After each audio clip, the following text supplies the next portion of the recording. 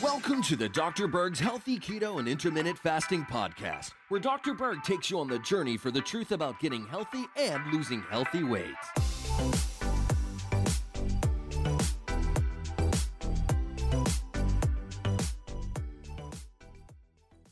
Could your snacking or binging be a medical disease?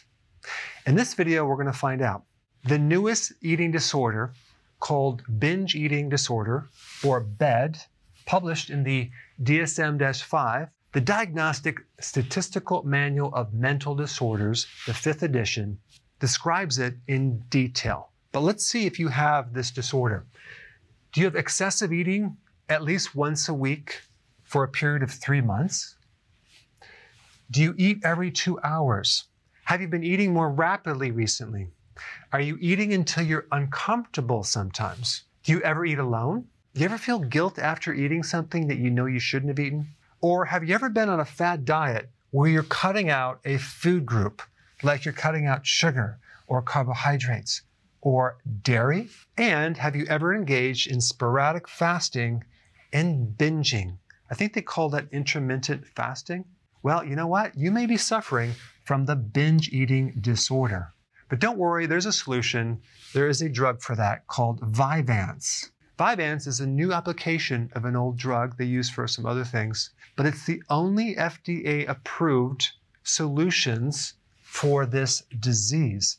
And they improved it in only 12 weeks, which is pretty fast. Now, what was interesting about this drug is they pre-screened anyone with pre-existing heart conditions and took those people out of the study. So we started with people with relatively good hearts. But check this out. These are the potential serious side effects: sudden cardiac death, stroke, significant high blood pressure, psychosis, high rate of abuse, seeing and hearing things.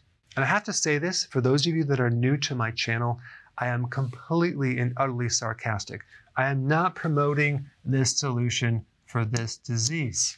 It's my opinion that snacking and binging is not a medical disease. It is a normal thing that a lot of people go through. And if they just did healthy keto combined with intermittent fasting, the need for snacks would go way, way down.